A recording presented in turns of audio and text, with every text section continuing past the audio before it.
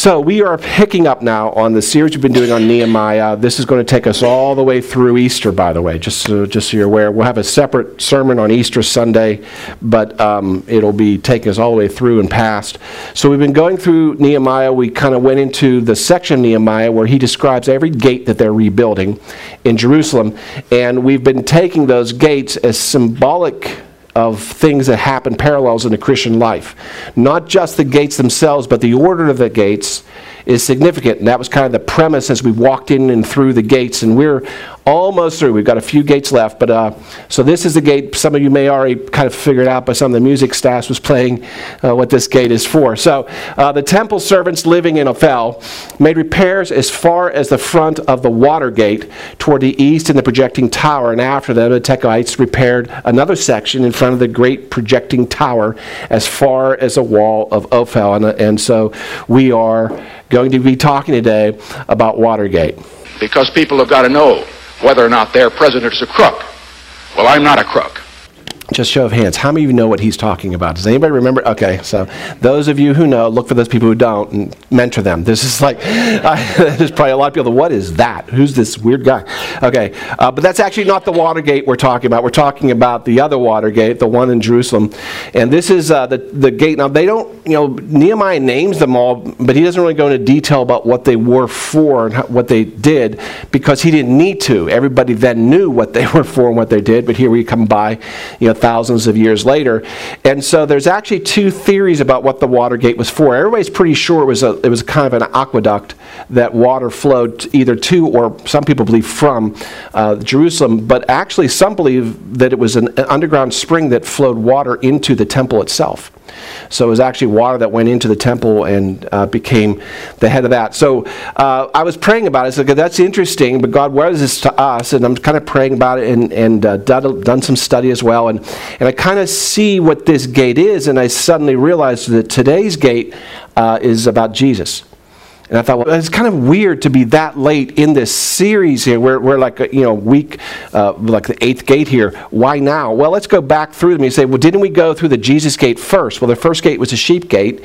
That's where you hear the shepherd's call. But that's when we know that Jesus is calling us. We don't really know him as we will know him after today's gate as our Lord. We kind of know him as God. We know who Jesus is. We can feel him calling to us in the sheep gate. And then we see his power in the fish gate. He takes us to the old gate, which is where we understand the law. We understand how we have fallen short, but also how the law is put to protect us. Takes us out through the wilderness. We learn how to hear his voice without distraction. Come back through the valley gate. We realize we have to get rid of all these things in our life that are keeping us away from God. And that's the dung gate. Those of you who missed that exciting sermon, dung gate. And then last week we talked about the Holy Spirit, and that was the fountain gate. The Holy Spirit has many different aspects in our lives, but the two we focused on last week were the covering over us, the protection, and then the anointing. But the other thing we talked about last week was how the fountain gate actually led to the king's garden. So the purpose of the fountain gate was to bring you into the presence of the king in an intimate way. So those of you who've missed all the gates, you're now caught up. And but I was praying about this, and I thought, well, that's a little bit out of order then, Lord, because surely Jesus comes before the Holy Spirit. Shouldn't the water gate then come before the fountain gate? Because usually in most Christians' lives, you don't really know who the Holy Spirit is. You'll know Jesus before you know the Holy Spirit. And actually, God took me back to a scripture and showed me that the gates are in perfect order. We come to the Holy Spirit before we come to Jesus. And I've talked about this before. This is a very dramatic moment, actually, in the Gospels. And I'm going to walk through it again for those of you who have missed it or forgotten it. But Jesus is with his disciples. They're kind of around a campfire. This is after a big miracle's been done. And he asks them, who do people say I am? People are talking. What are they saying? Because we're already in Matthew 16, so it's kind of halfway through his ministry at this point. He said, well, some say John the Baptist who's beheaded but come back, and some have said that, and some say Elijah, some say Jeremiah or one of these other prophets. And so he says, well, who do you say that I am? And you get the kind of sense if this were a movie, at this point there'd be this pause, you hear crickets chirping, like nobody wants to say anything, which is a little bit odd. And finally, Peter, who's the bold one, says, well, I know who you are. You're the Christ. You're the Son of the living God. And, I mean, those of you who've grown up in the church and went to CCD class if you're Catholic and all these different vacation Bible schools, we kind of blip right through this. But once I kind of went back and did a quick study, I said just in the book of Matthew, just in the Gospel of Matthew, which does not list all the miracles, here's a list of the miracles all those disciples saw prior to Jesus asking the question, who do you think I am? He cleanses a leper in Matthew 8. He heals a centurion servant without even going there in Matthew 8:5. He heals many people. That's like, he just says, many people came and he healed them all. We don't even know how many in Matthew 8:16. He stilled the storm, famously the storm's making everybody nervous, and he just gets up and said, quiet, I'm trying to sleep here, and the waves obeyed him. He does that. He casts out 2 different demons in Matthew 8:28. He heals the paralytic. That's where they drop him through the ceiling. Big miracle there. He raises somebody from the dead in Matthew 9. The woman who's been bleeding for many, many years, she just touches the hem of his garment and is healed. Actually, that happens several times. People touch him and is healed. A blind man gets healed in Matthew 9. 2 blind men in 9:27. A mute man speaks in Matthew 9:32. He heals the withered hand on Sunday, freaking out the Pharisees in Matthew 12. Then he just recently, like we're in 16, in 14, he fed 5,000 people. That was a huge miracle. And then right before this moment, he walked across the water to get here. The disciples went in the boat and he walked on water to get there. So all this happens before he says, well, who do you think I am? And so when 1 out of 12 says, well, I think you're the Christ, I'm thinking that's bad odds. I'm thinking, I don't like to put myself too high up on the list, but I'm thinking somewhere around the time that he was raising people from the dead, it may have occurred to me, this wasn't just some minor prophet come back. This is something special. It's not like the Messiah was not taught about in those days. He certainly was. They were supposedly watching for him, and here he is doing all these things. And I would almost expect Jesus to go, really? 1? Out of 12 of you, 1 guy? But that's not what Jesus says. What Jesus says is this: blessed are you, Simon Peter, because flesh and blood did not reveal this to you, but my Father who is in heaven. That's astounding to me.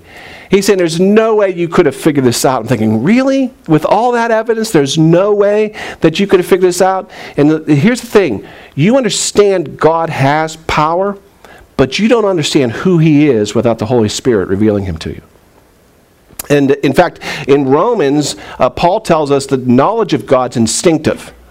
He says the knowledge of God's placed instinctively in us, so we'll have no excuse when we stand before him on judgment day. So anybody who says they're an atheist, they're actually denying something that's instinctive in them. Knowledge of God is instinctive, but knowledge of Jesus has to be inspired. That's what he's telling them. He's told his 12 disciples, don't feel bad that Peter got it and you didn't. That means the Holy Spirit revealed it to him and not to you. Although at that moment, I think the Holy Spirit revealed it to all of them. So we do come to Jesus through the Holy Spirit, which is why the very first gift the Holy Spirit gives us is the faith to believe Jesus is the Son of God. But that should change things in our lives. Up until this time, we kind of have an idea who Jesus is. And I meet Christians like this all the time. They have an idea of who Jesus is. They kind of sort of know, and they're trying to understand it better maybe. They understand that he died for them. They kind of have that conceptually. But something needs to shift in our lives where Jesus becomes the center of our lives before we can progress further. There has to come a point where Jesus isn't just our Savior, he's also our Lord. Jesus never separates those, by the way. He's always Lord and Savior, Lord and Savior. But a lot of times we want Jesus as Savior, but not Lord. Because the Lord gets to tell us what's really happening and what we really need to do.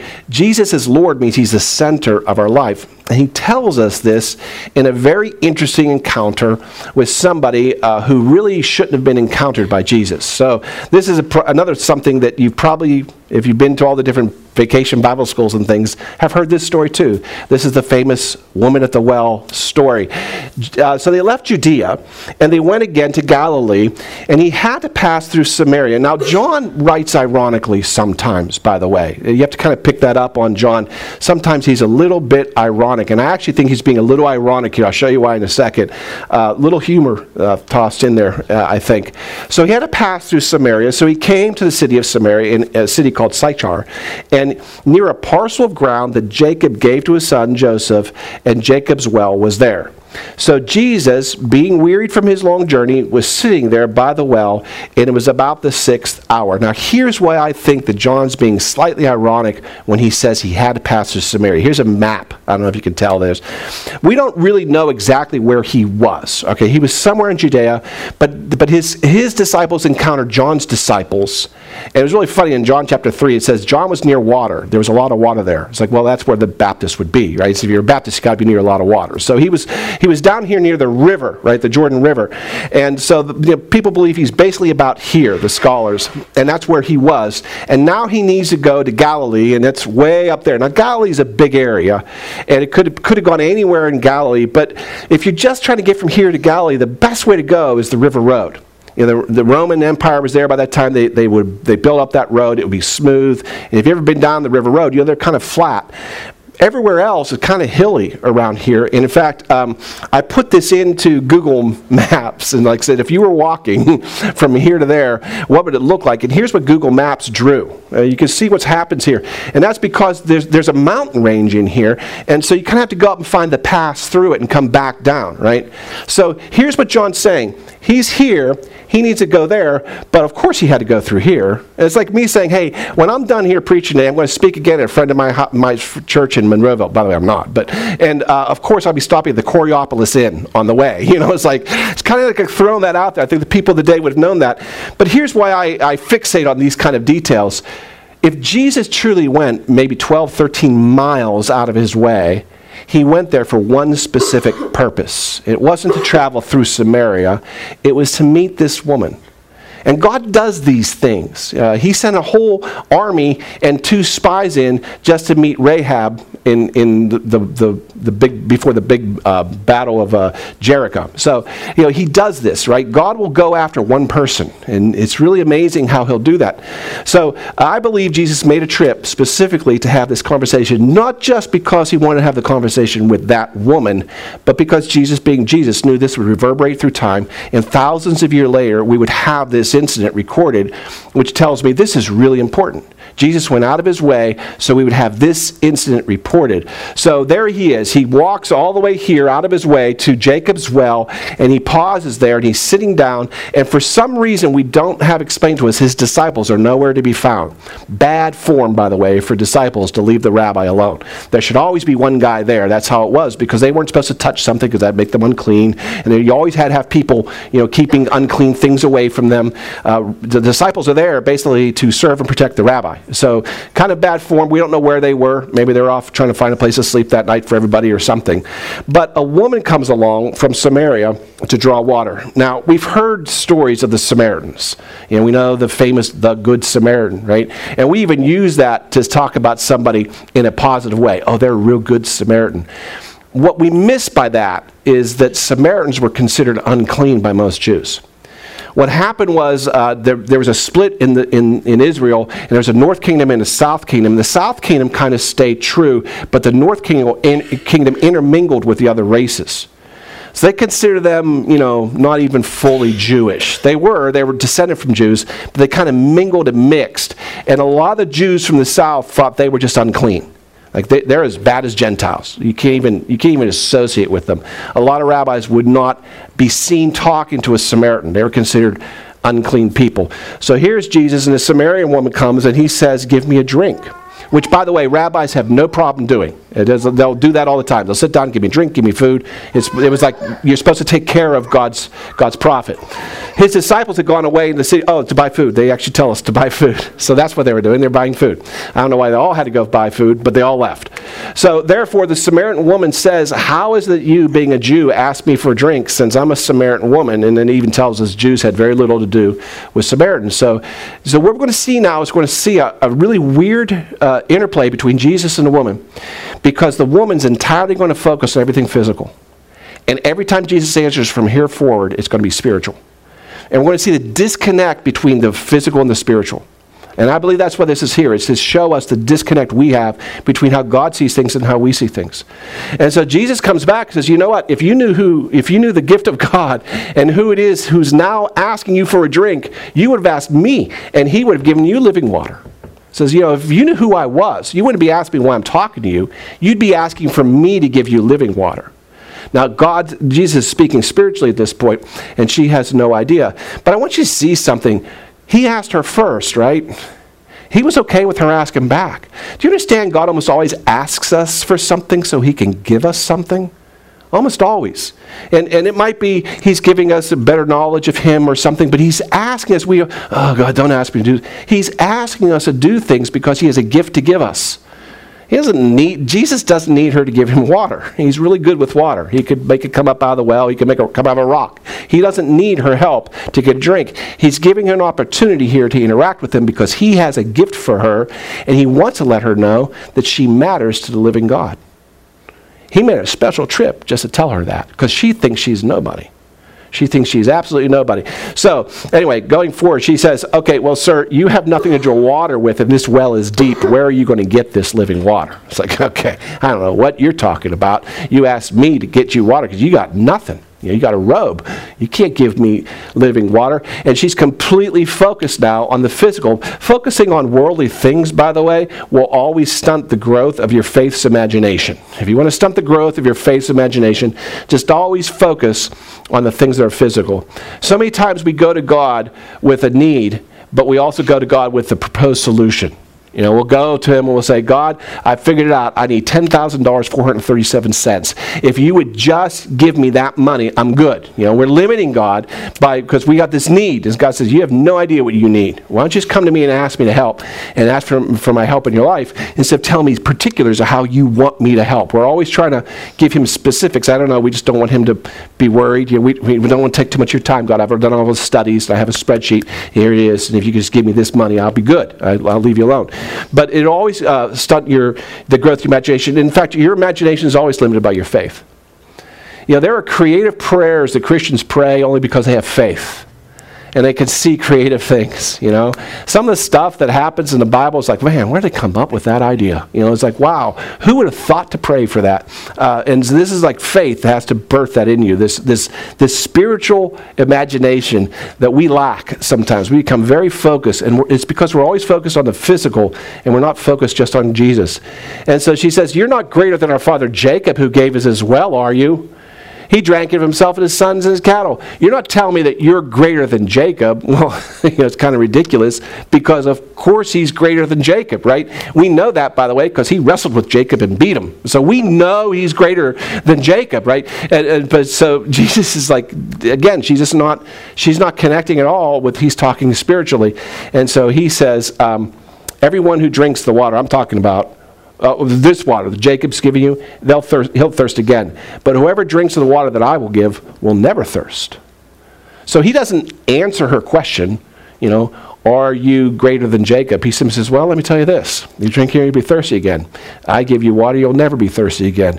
You tell me who's greater.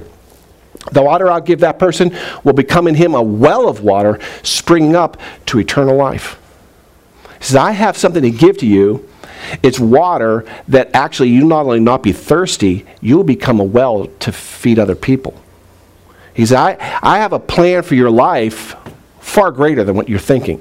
You're coming to me saying, hey, solve this one little need. He said, I'm going to fix that need in such a way you're going to help solve other people's needs. I have life to give you that you can't even understand because Jesus is the source of all life. Remember that when God created the world, he did it with the Word. And then John says, the Word's Jesus. Became flesh and came and dwelt among us. Everything was created with the Word. Jesus is the source of all life. And that's what he's telling her. He's saying, I'm here offering you something far greater than a drink of water. I'm offering you living water. I'm offering you a spiritual revival in your life that's going to actually overflow you into other people around you. So if he's the source of all life, why is he not the center of ours? And I'm saying ours, not yours. I'm saying ours. Because it's so easy for us to try to shuffle Jesus a little bit to the side, It's like, yeah, I believe in Jesus, and yeah, I get he's God's son and all, but I got this. I'll come back to Jesus. I'm going to fix this, and I'll come back to Jesus in a minute. He doesn't really understand America, What does he know about credit card debt? I got this figured out, and I'll come back to Jesus later. And we shuffle him off out of the center of our lives, which is absolutely positively the stupidest thing we can do. We should have him front and center of everything in our life, which is what he's trying to say. And it's really what the Watergate's all about. It's will we put Jesus as the center of our life? And he's talking to his disciples about this. And another thing, I'm jumping now from the Gospel of John to the Gospel of Matthew. It says, which of you by being anxious can add a single hour to his span of life? The Irish have an expression I love, is don't borrow trouble. I love that, because it's like, trouble's coming anyway, but what we're going to do is reach forward to the future. We're going to pull it in our lives for today, so we can start worrying today about trouble that's coming, right? We're borrowing it from the future. Jesus says, if you're worrying, you think that's a good way of handling this? You don't want to bring it to me? You're going to handle this? You're going to worry about this in your life? Yeah. If you worried forever, can you add 1 hour to your life? Well, we know actually the opposite happens with worry in our life, right? We actually take years off of our life. Right? He's saying, if you can't even add 1 hour to your life, what are you doing? Because guess who can add to your life? Jesus. That's what he's trying to tell him.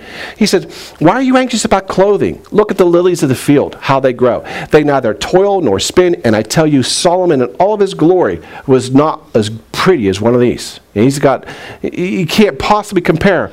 If God clothes the grass of the field that's today alive and tomorrow thrown in the oven, won't he more clothe you? You have little faith? Don't be anxious, saying, what shall we eat? What shall we drink? What shall we wear? He says the unbelievers chase after all those things, but your heavenly Father knows you need them. Here's the secret, he said, seek first the kingdom of God and his righteousness, and all those things get added to you. He says, here's the secret to all your problems, me. It says, you seek me first. You bring me dead center in your life, and I'll take care of these things. I know what you need better than what you did. But what does that mean to put Jesus first? Because that's kind of an expression that we use in Christianity. I don't know if you've ever heard this acronym, JOY. Ever heard the JOY acronym? Jesus, others, you. Right? I was taught that because I was a preacher's kid. I was taught all the acronyms. JOY. Jesus, others, you.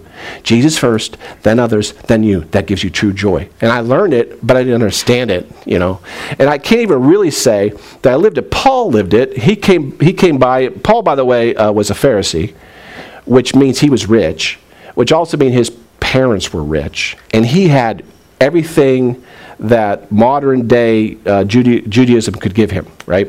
He had position, he had title, he was considered he was very well thought of as a brilliant scholar, and he was wealthy. And he gave it all up when he became a disciple of Jesus, because no one wanted anything to do with him. He was stripped of his position, stripped of his title, his family disowned him. And he says this, look, I count all things to be lost when I compare it to the infinite value of knowing Jesus Christ, for whom I've suffered the loss of all things, but I count them like garbage. I just want to gain Christ. And this here is like his cry for his life, just that I may know him. That's all I want. Just to know Jesus. If I could just know him better, then I really will have what I need in my life. And I got to be honest with you, I lived, like I said, grew up as a preacher's kid. I lived my whole life as a Christian. I didn't know anything else. I was, quote unquote, saved in a Billy Graham crusade when I was in 3rd grade at Forbes Field. And so, I've grown up in the church and I lived it, and I got to tell you something. Looking back on my life now, I didn't put Jesus front and center and leave him there till about 6-7 years ago. Really honestly. Now, I wouldn't have told you that if you'd asked me 6 or 7 years ago. I would have had a much better nuanced answer because, I grew up in the church and I knew the answers to these questions. You couldn't fool me. I knew them, right? And so, but I'll give you just 2 quick examples of ways that I'm looking back now, almost an embarrassment of my life. When Victoria and I moved from Texas to Virginia, we didn't pray about it first. We just decided we would move to Virginia. Yeah, we had an opportunity to do it because I got laid off at my job, and they gave me a severance package, and we thought, well, let's go back to D.C. because I'm sure I can find a job there. I didn't pray, God, where do you want me to go, or anything, because that didn't matter. I'd bring God along with me. See, I made the decisions, and God rode shotgun. Jesus is my co-pilot. If you have that bumper sticker on your car, you're in the wrong seat. Jesus should not be your co-pilot. He should be the pilot. Maybe you're the navigator. Maybe you're the, not even a co-pilot. It's like, that's just the wrong way. But anyway, so Jesus was my co-pilot. We're going to take him with us to Texas in the U-Haul van. And so we never prayed about it. But there's a guy I knew, actually was a pastor, associate pastor at a mega church that we weren't even going to, but I knew him. I met him, and I was telling him where we're going to move. And he first asked me if I prayed about it. And of course, I knew the answer to the question was, of course I prayed about it. I have a peace. I know how to talk Christianese. And I can pray a King James prayer if I need to. I know how to do this. I was trained. And so, of course I prayed about it. We have a peace about what we're doing. Okay, good.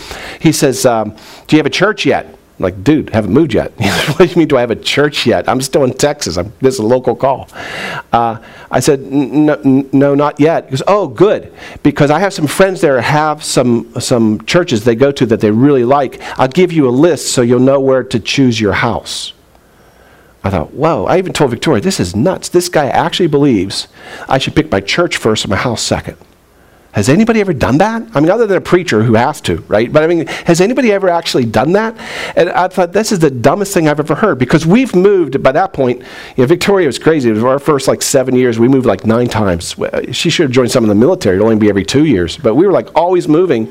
The last time we moved over here to Mount Vernon, Tammy Hinchy was there helping us move again. And she looks at the U-Haul and she says to me, by this time, Mark, do you think maybe there was a rent versus buy decision you missed? You should have just bought the U-Haul instead of renting it all the time, save money over the time. So anyway, so we moved a lot.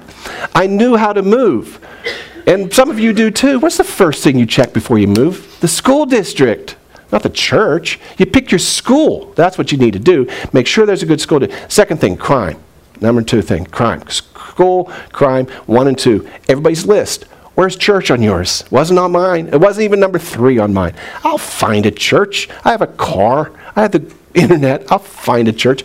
That never occurred to me to pick your church first. Funny thing, before we started Spirit Chapel, we were getting ready to move to Cranberry because we found a church there we liked. So that can kind of show you 6-7 years ago where the heart had changed, where all of a sudden it's like, you know what? Let's move there. Let's just go and move there, and there's a great church there, and we know a great church. Let's go where the great church is. We did change after time, but at the time that we moved there, I wasn't putting Jesus first in my life. I would have told you I was, but I wasn't. Before I met, go back further, before I met Victoria, before we were married, when I was single, I met somebody that I really liked, and I thought this could be the one, because I really enjoyed spending time with her. And I was going to tell my family about her, and I knew the first question my mom and dad were going to ask is she saved? So I had to have a yes for that, because I didn't want her not to be accepted in the family or anything. So on one date, I asked, but I didn't ask if she was saved. I asked her, do you believe in God? Right? Because who wants to come out with, are you saved and sanctified by the Lord Jesus Christ? And who wants to have that conversation in a date? That's like a creepy date, right? So I'm like, do you believe in God? And oh yeah, I believe in God. Now I was in Texas, and that was a good chance she was a Christian then. It wouldn't be necessarily depending on where you were, but okay, cool. Check. So they could ask me later what, she said. And so, yeah, of course she's saved. I asked, you think I'd be dating a woman without asking? Well, I did eventually. I was dating someone without asking. That wasn't number 1 in my life. But more than that, here, if somebody come back and said, well, who's first in your life? This fiancé of yours or Jesus? Well, Jesus. How do I know that? Well, that's an interesting question, right? I mean, who's first in your life? Is Jesus? Is it really Jesus? Others? Is Jesus first in my life? Is he center of my life? Yes. How would you know that? And I've thought about that. I thought, well, if anybody really pressed me on that, which thank God no one ever did, but if anybody ever really pressed me on that, here's my answer. Well, if she ever told me I had to stop worshiping Jesus, I'd break up with her. Okay? So that's how I know that Jesus is first in my life and not her. That's a ridiculous answer, by the way. Because that's a totally naive answer, because it's not the way the devil works, just so you know. No one will ever come up to you who you're dating and say, hey, if you keep worshiping Jesus, it's over. I mean, no one. What will happen instead is, hey, let's go away this weekend. Right? Let's go away. We'll get a little bed and breakfast, and okay. And you're thinking, no church this week. And then, hey, let's go out dancing tonight, and let's, have a great time. And you come home at 3 o'clock, 4 o'clock in the morning. No church that day, And, oh, I was going to read the Bible, but I'm so tired. Or I was going to read the Bible, but she keeps texting me. And I got to reply because you don't want them to, get nervous. And so before you know it, they have supplanted Jesus in your life, not by making a decision. They never had to come up and say, this is it, make your choice. You make your choice bit by bit, piece by piece, because Jesus never really was the center of your life. He always was there, but he wasn't the center of your life. And what we see in the Watergate is this moment when we say, no, you know what? Jesus is the living water. He's the source of my life. And if I don't put him first, everything gets wacky. Everything gets out of whack. The orbit of my planet is wrong because I don't have Jesus in the center of my universe. And so we see that. So going back now to the woman at the well, I love what happens now as she comes back and she says, oh, sir, give me this water. Sounds good to me. Water that never runs dry, always satisfied. I want that because then I won't be thirsty and I won't even have to come all the way here to water anymore because she's still thinking physical, right? And she goes, but it sounds good to me. And look what Jesus says. Okay, I tell you what, go get your husband and come back. Now, why would Jesus ask her that? Why? Because Jesus will always point to the one thing that you hold first in your life. In her case, it wasn't even her husband. In her case, it was seeking approval from men. And Jesus will always look at you and point his finger at the one thing in your life that he knows is before him. This is people miss the rich young ruler who comes to Jesus and, what must I do? And he says, give away your money to the poor. That wasn't because Jesus hates wealth. It's because it was the one thing that was between him and Jesus. And he knew that. He says, you're telling me you do all these things, but would you do this? Would you give up your money for me? No. Well, then that's your Lord. That's your God. Jesus always points to the one thing. In the case of the woman in the well, she wasn't wealthy, but she looked to men for approval in her life. And she's always looking for that. And we know that because she comes back and says, I don't have a husband. And Jesus says to her, yeah, okay, well, that's right. You have no husband. In fact, you've had 5 husbands. And the person you're with now isn't even your husband. Jesus knew exactly what he was pointing his finger at. He's basically saying, are you willing to put me first? Or do you put me here, but you're still going to try to seek approval from men? Because that's what you don't get married 5 times and then live with somebody for the 6th without just I need this person in my life. There's a need, right? There's something making me need that. And it's not even healthy when you're ripping through relationships like that. It doesn't, the way you get to have 5 husbands or 5 wives is all you have to be is seeking your own satisfaction and need and be selfish. And you will run through as many as she did. It's easy to do. And so now she looks and says, sir, I perceive you are a prophet. She's starting to see that this conversation is not normal, right? There's something this guy knows about her that no one could have known. They probably spoke for some time there, by the way. But I love what she does next, because this is typically the next move. When Jesus points his finger at your life and says, I need you to give up that for me. Would you do that? What we will do now is we'll try to distract Jesus with theology. Her next move is to go to theology, because we love to do that. When I'm talking to people, I can always tell when Jesus is pointing a finger at something in their life, because all of a sudden they want to talk about religion. Or they want to, well, some church, I heard a preacher once who, what does this have to do with anything? So all of a sudden, here's what she says. You know what? Our fathers worship in this mountain, and you people, the Jews, say that in Jerusalem's a place where men ought to worship. So what about that? It's like, what a weird segue. She's trying to throw out something like, hey, I could be spiritual too. Look at this. And Jesus says, woman, believe me, an hour is coming when neither in this mountain nor in Jerusalem will you worship the Father. But listen, you worship what you do not know. We worship what we do know, for salvation is from the Jews. And here's the point. Worship can only be done by someone who really knows God. So if you're up in the mountains and you don't know who you're worshiping, you're not worshiping anything. And by the way, the people in the temple who don't know God, they're not worshiping anything either. There are quote-unquote Christians in church right now, and worship time came, and they're like, they don't know who they're talking to. They're usually the ones who find worship boring. Worship, by the way, is more than song. Prayers worship, activities worship. There's a lot of ways we worship Lord. But we basically worship God by just bringing us back to him. Right? So worship is God's breath returning to him, is what worship is. So worship can only be done by somebody. And then he goes on, he says, but an hour is coming. And in fact, it's now here, when true worshipers will worship the Father in spirit and in truth. For such people, the Father seeks to be his worshipers. God is spirit, and those who worship him must worship him in spirit and in truth. He says, here's the secret of worship, and here's the secret of all this. The Spirit brings you, and then you face the truth. I am the way, the truth, the life. So Jesus says, no one comes to the Father but by me. You need to be brought by the Spirit and face the truth. And the truth is, Jesus says, I'm it. I'm all there is. Everything else, mountains and temples, none of that matters. The hour is coming, he says, when only people who will worship in spirit and truth will worship the Lord. Because that's who he's looking for. It was true 2,000 years ago, and it's true today. Are you willing to come before him and worship him in spirit and in truth? And then the woman says, well, I know the Messiah is coming. He's called Christ. And when that one comes, he will declare all things to us. And Jesus says, guess what? He came, I'm here, and I just told you. And what he's telling her is, I came here to let you know you matter. You may wonder whether you matter because you've never felt approval. There's a reason why she must be seeking approval from other people. She knows the Jews look down on her. I'm not good enough to worship in the temples with the Jews. But he's saying, you matter. But if you're going to do this, you have to face the truth. And the truth is, I'm it. The truth is, he says, I am the one who's going to bring you to the Father. The Spirit brings you to me, I bring you to the Father.